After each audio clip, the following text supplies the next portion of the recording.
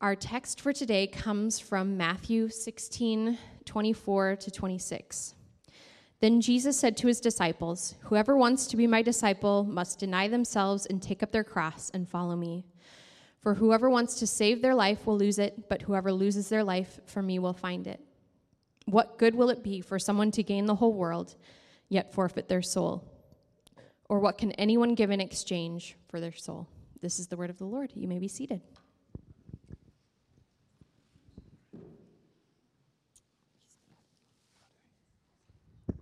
Well, my wife just informed me that my child spit up, so if you see anything on my shirt, just disregard it. All right. Well, it's good to have you here this morning at Grace Community. Just want to echo a couple things that Ashley said before we get started. Tonight is Pathways, which is our service that we have usually the first Sunday or first or second Sunday of the month, first part of the month, where we set aside some time specifically to have a little bit of an extended time of prayer and body ministry along with communion.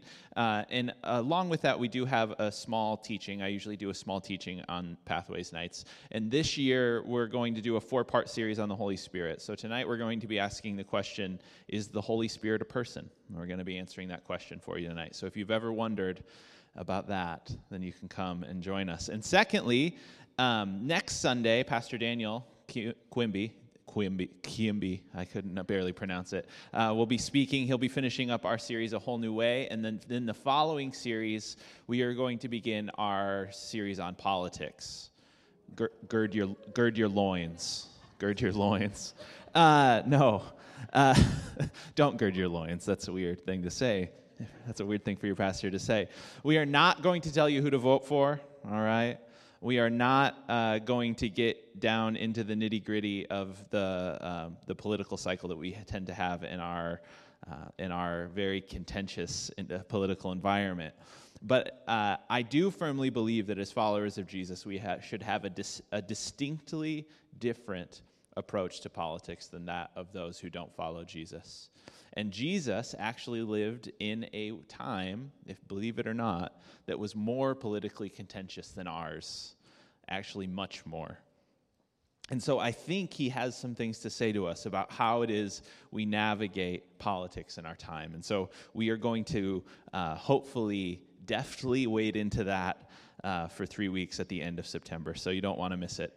But today we are continuing our series called A Whole New Way, which is all about the way of life that Jesus invites us into. You know that Jesus does invite us into a way of life, not just to a set of beliefs, but into an actual way of living. And today we're tackling one of his more radical and paradoxical teachings. You heard Ashley read it earlier. It is the invitation to deny ourselves, to lose our lives, to die to self, to take up our cross, and to follow him. And in a culture like ours, where personal fulfillment is viewed as a moral right, the invitation of Jesus to die to ourselves is quite possibly the most radical and least followed teaching in all of the New Testament. Everything in our culture conspires to tell us that our primary responsibility in life is to seek our own self-satisfaction and happiness. This is true. Americans are radical individualists, and we are radically self-centered people. Our self-centeredness is so complete that we don't even realize how prevalent the belief actually is. It's just kind of the water we swim in. We're like fish, and we're swimming in water. Think about some of the most common encouragements we give to our young people, right? What do we tell our kids all the time in culture? Follow your heart, right? This is what we tell kids. It's one of the most common things we tell them. Growing up, my favorite movie was The Sandlot. Anybody? Sandlot? You're killing me, Smalls. You play ball like a girl. I don't know what. If you've seen it, you know. There's actually this weird scene in The Sandlot where Benny the Jet Rodriguez is visited by the ghost of Babe Ruth. He kind of walks out of his closet. And the great Bambino gives Benny an inspirational speech that eventually helps him realize that in order to get a baseball back from a fence, he's going to have to pickle the beast. And if that sounds like something out of the book of Revelation, just go on YouTube and watch the movie. It's great. You can go watch it whenever you want. But right before Babe Ruth walks back into the closet and disappears, he says this to Benny. This only makes sense if you've seen the movie. Remember, kid, there's heroes and there's legends. Heroes get remembered, but legends never die. Follow your heart, kid, and you'll never go wrong. Follow your heart, kid, and you'll never go wrong. This is what we tell our children, isn't it? I was watching television 2 days ago, and I saw an E-Trade commercial. I think it might not have been E-Trade, but some online trading app or service. And this commercial basically said, you live in a personalized world. You live in a world where you get everything the way you want it. So why shouldn't your trading be that way as well? And it showed a picture of like somebody getting the exact type of latte they wanted and getting the exact type of news they wanted and getting the exact type of thing they wanted. It's basically this idea that in our world, our experience is curated towards our wants and desires. Have you ever heard the phrase, the customer is always right? Have you ever you know that that's not a cultural value that all cultures hold? One of my best friends in high school grew up in China. He was a missionary kid. And he said to me one time, Nick, in China, the customer is not always right. In China, like the person providing the service is always right, and if you don't like it, you can get out, right?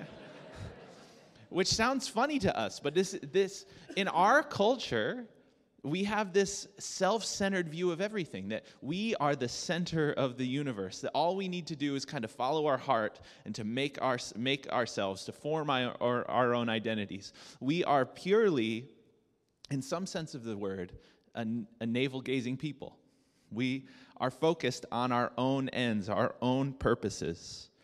And in a culture like that, the sentiment that Jesus gives in Matthew 16 is like hits like a brick dropped from like a 3 or 4 story building. Hits with a thud, doesn't it? We don't even know what to do with this teaching of Jesus. We don't know what it means. You mean the best thing I can do with my life may not be to seek self-fulfillment and happiness? You mean the way of life that Jesus invites me into isn't in fact all about me? What are you talking about? Well, the truth of the matter is that, yes, this is what Jesus is teaching, yes. Central to the teaching of Jesus in the Gospels is the idea that in order to truly find ourselves, in order to find true fulfillment, purpose, and passion, in order to find life to the full, is the language that Jesus uses, we got to die. And that sounds like a very strange thing to say today, doesn't it? Kind of radical, actually, in our world. Because I'm not sure if you're aware of this, but death is the opposite of life, right? Self-denial, at least in the moment, feels like the opposite of self-fulfillment, right? It is counterintuitive. It is paradoxical, yet Jesus is unequivocal in his assertion that death to self is the best way to go. And Jesus does not simply tell us this. He doesn't just say it with his mouth. He actually models it for us. In fact, all throughout Jesus' life and ministry, he displays a kind of self-denial to his followers. He puts this posture on display. And he teaches about it in some really interesting ways. In the Gospel of John, in John chapter 10, Jesus is teaching about this idea that he is a good shepherd. Any of you ever raised sheep? Okay, we got some, so this is great. We're in Iowa. We got shepherds in the house. This is awesome. I've never raised a thing except children, which counts.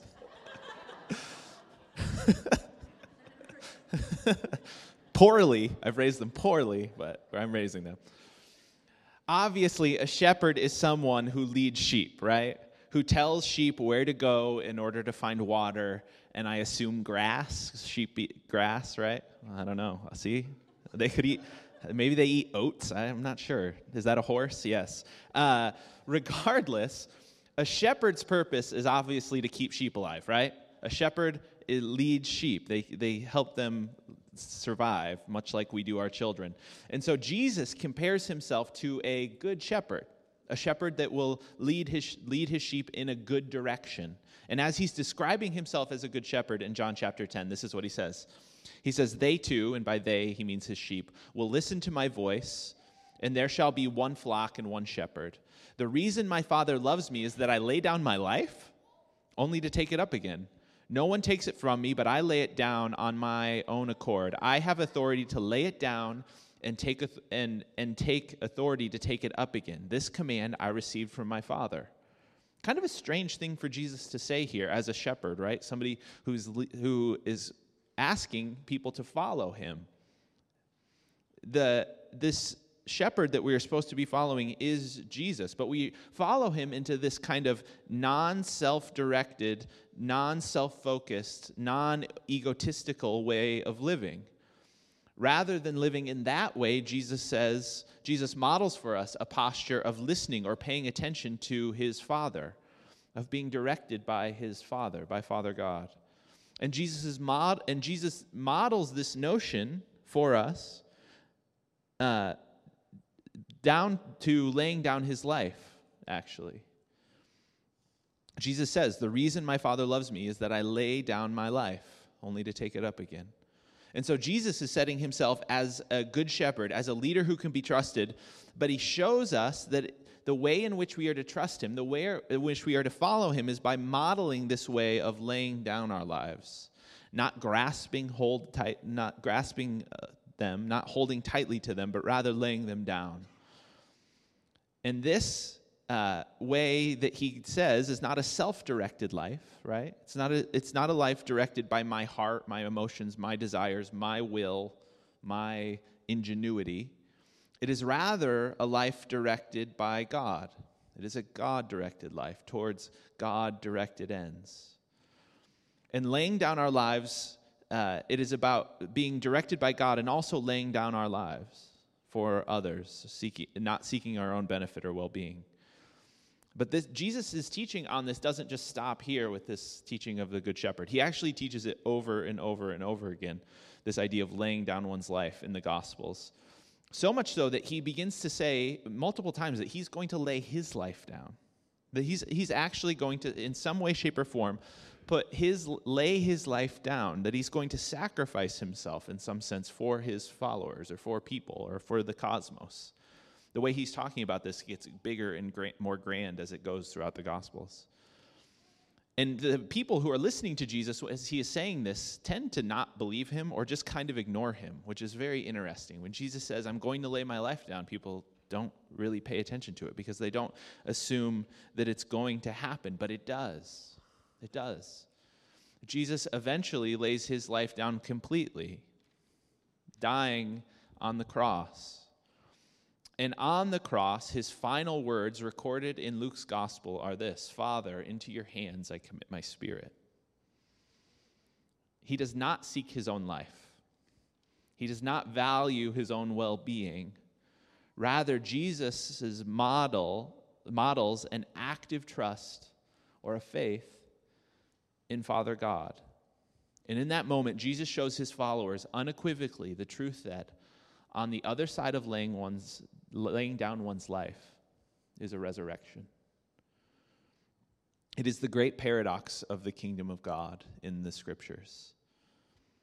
And the invitation of Jesus for us is to follow him into this paradoxical way of living, of finding our lives by laying them down. But the question that settles into the front of my mind when I read this, and what I kind of wrestled with this week, and is probably settling into yours, unless you're thinking about your fantasy football team this afternoon, is how do I do that? How do I actually lay my life down? Practically speaking, how do I deny myself? How do I lose my life in order to find it? Like, what are the 3 steps that I need to do in order to make this happen? Right? It's a good question. And Jesus' instructions, especially when he gives them in these kind of radical ways that he gives this teaching, can sometimes feel to us just like a kind of vague spiritual teaching. It doesn't seem like it has real handholds for our regular everyday life. We can just kind of move past it and assume it's just kind of some spiritual language about a spiritual thing I need to do, and we can think very often that it doesn't have real world application for me. Does this make sense? Because it's hard, it's difficult, it feels philosophical and spiritual. It's hard to get our arms around it. And yet, I think this teaching of Jesus applies in some really interesting ways in our everyday lives. And it has, I think, implications in our everyday lives that we're not even aware of. You know, Jesus teaches us that to be the way of life, the way to life, is not to be self-focused and individualistic and egocentric, but is rather to lay down our lives and be directed by something greater than ourselves, right? This is the teaching of Jesus. And yet we live in this world where this egocentrism has taken hold. And one of the writers who I've found who's been a very astute cultural critic in this regard is a guy named David Brooks. He's an op-ed writer for the New York Times. You can hear he's written a couple books that are really, really good if you're interested in that. But he wrote in an article called "The 5 Lies Our Culture Tells," and in this article, he basically says that our country is going through a kind of spiritual crisis that is making us sick. And he identifies 5 lies that are based in American culture that are making us sick. And here are the 5 of them. I think I have them on the screen for you. Yeah, there they are. So, number 1, career success is fulfilling. These are the 5 lies. This is something we believe, isn't it? I can make myself happy. You can't. I'm here to make you feel good today. Life is an individual journey. This is something we believe. You have to find your own truth. This is a lie that we believe. And finally, rich and successful people are worth more than poorer and less successful people, right? And these are so plain, and we so plainly believe them, that when we see them on the screen in this really kind of clear way, we go, you're right. We do think this. Why is that? The reason we believe these lies, the reason we think this way, is because we have imbibed, we have believed the gospel of our secular age, which is functionally that you are the center of the universe, or that I am the center of the universe, and that my sole end, my sole purpose in life is to seek my own good. And if we believe that, if we've imbibed that gospel, if we've walked that gospel out, these are the natural things that are going to happen. These are the lies that we are going to perpetuate in our lives, right? Brooks finishes his essay with this little quote that I thought was really good. He says, "We've taken the lies of hyper-individualism and we've made them the unspoken assumptions that govern how we live. We talk a lot about the political revolution we need. The cultural revolution is more important." I would submit to you that if the teachings of Jesus about dying to ourselves have any implications for our lives, if it has any practical handholds for us, it should at the very least fight against these 5 cultural beliefs that are simply all over the place, right? So if we want to turn away from this culture of self-seeking radical individualism and turn towards Jesus' way of laying down our lives, where do we start? Where do we start that process? It can be very complicated. It can take a long time to disentangle our hearts and our minds from a culture of a self-focused culture. But the place to begin, I think, is simply to make the proclamation is a big word for profession, that Jesus is Lord. That Jesus is Lord. In our culture of radical individualism, we have made ourselves the Lord. We have made ourselves the kind of God of our own lives. We worship ourselves. Just look at how much money we spend on like self-care and working out and skincare products, right? I thought my hair was thinning a few years ago. Here, real talk. I thought my hair was thinning. It's not, but I thought it was because I'm egocentric. And I was like, Ashley, what am I supposed to do about this? And she said, there's a shampoo for that. And I said, get that shampoo. Buy it now. And then I felt guilty for using it. I shouldn't have used this analogy, this story. I felt guilty for using it, like I was vain or something, right? Like I should have just shaved my head like an ascetic and gone for it, right? But the truth of the matter is we spend all kinds of money on this stuff. Everything is about perception, isn't it? Everything is about the way I look. Everything is about me, me, me. And yet, the central proclamation of the New Testament church in the New Testament is that Jesus is Lord and that no one else is. Not me, not Caesar, not the governing authority, not culture, not that celebrity you look to. Jesus is Lord, and what he says about life is what really and truly matters. And if you can get your vision off of yourself just long enough to acknowledge that there is someone else higher than me who I can acknowledge as Lord and thus look to rather than to myself for direction, that is, I think, the beginning of what it means to move away from this egocentric self and to move towards a denial of self that leads to life. You know, these three little words, Jesus is Lord, this little phrase was incredibly important for the New Testament church. If somebody asked you, what's the gospel in three little words? It is these three little words, Jesus is Lord. And in the first century, these three words were not just about who you ascribe worth to, right?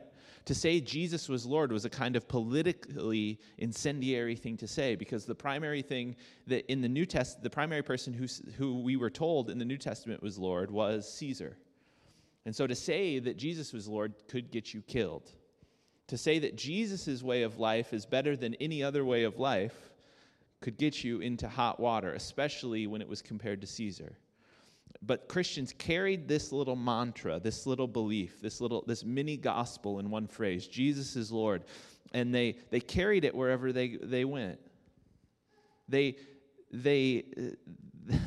proclaimed it, they spoke it, and they lived it out with their lives. And to believe this, to truly believe this, that there is a leader in my life other than myself, whom I follow, that I don't live a self-directed life. I rather live a Jesus-directed life. And that is, I believe, the beginning of what it means to lay down our lives. You see, the process of laying down our lives, the process of not looking to ourself as our leader is not a quick process. It's one that takes time in our culture. It's delicate, it's nuanced. It requires us to walk through our life and to dig up parts of our hearts and to discover there that we are actually self-focused and that the true way to life is to be focused on something else, something bigger, something greater than ourselves. The proclamation that Jesus is Lord doesn't just turn us away from ourselves, but it also draws us close to him, to Jesus. It helps us to decouple our identities, our significance from ourselves or from what we've accomplished or from the way we view ourselves or from the fact that our hair may or may not be thinning. It allows us to find our significance, our identity, our purpose in the person of Jesus and to not look at ourselves. And in that, I believe, is a kind of freedom, a true and real kind of freedom.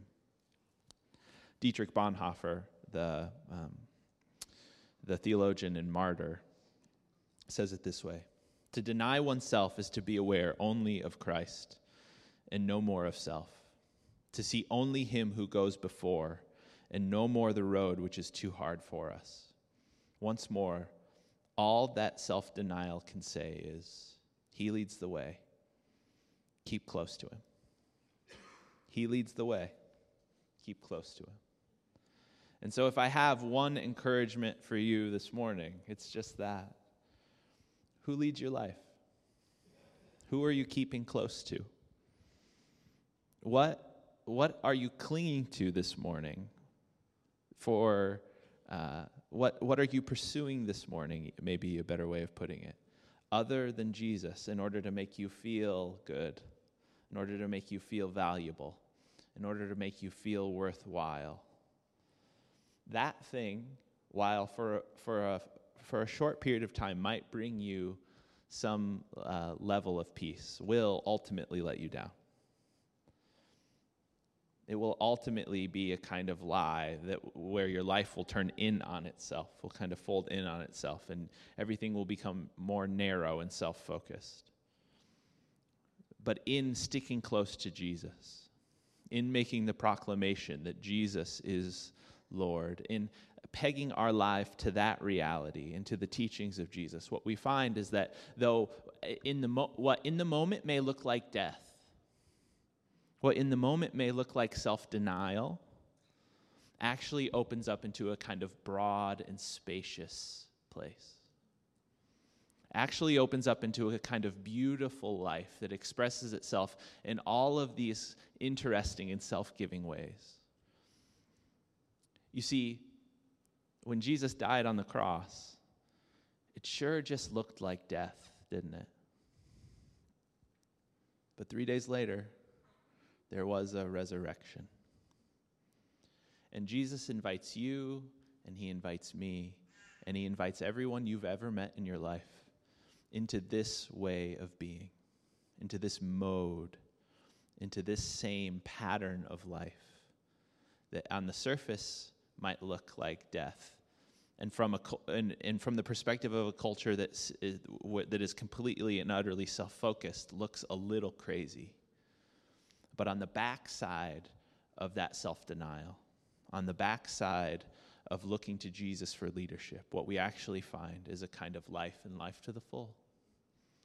It turns out to be a whole new way to live, a whole new way to be, a whole new way to think. And it ends in a kind of unspeakable joy, a kind of unspeakable joy.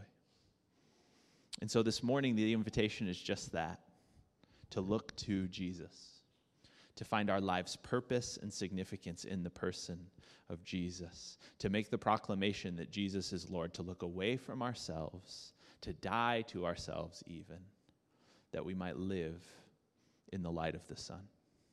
So would you stand with me this morning as we pray?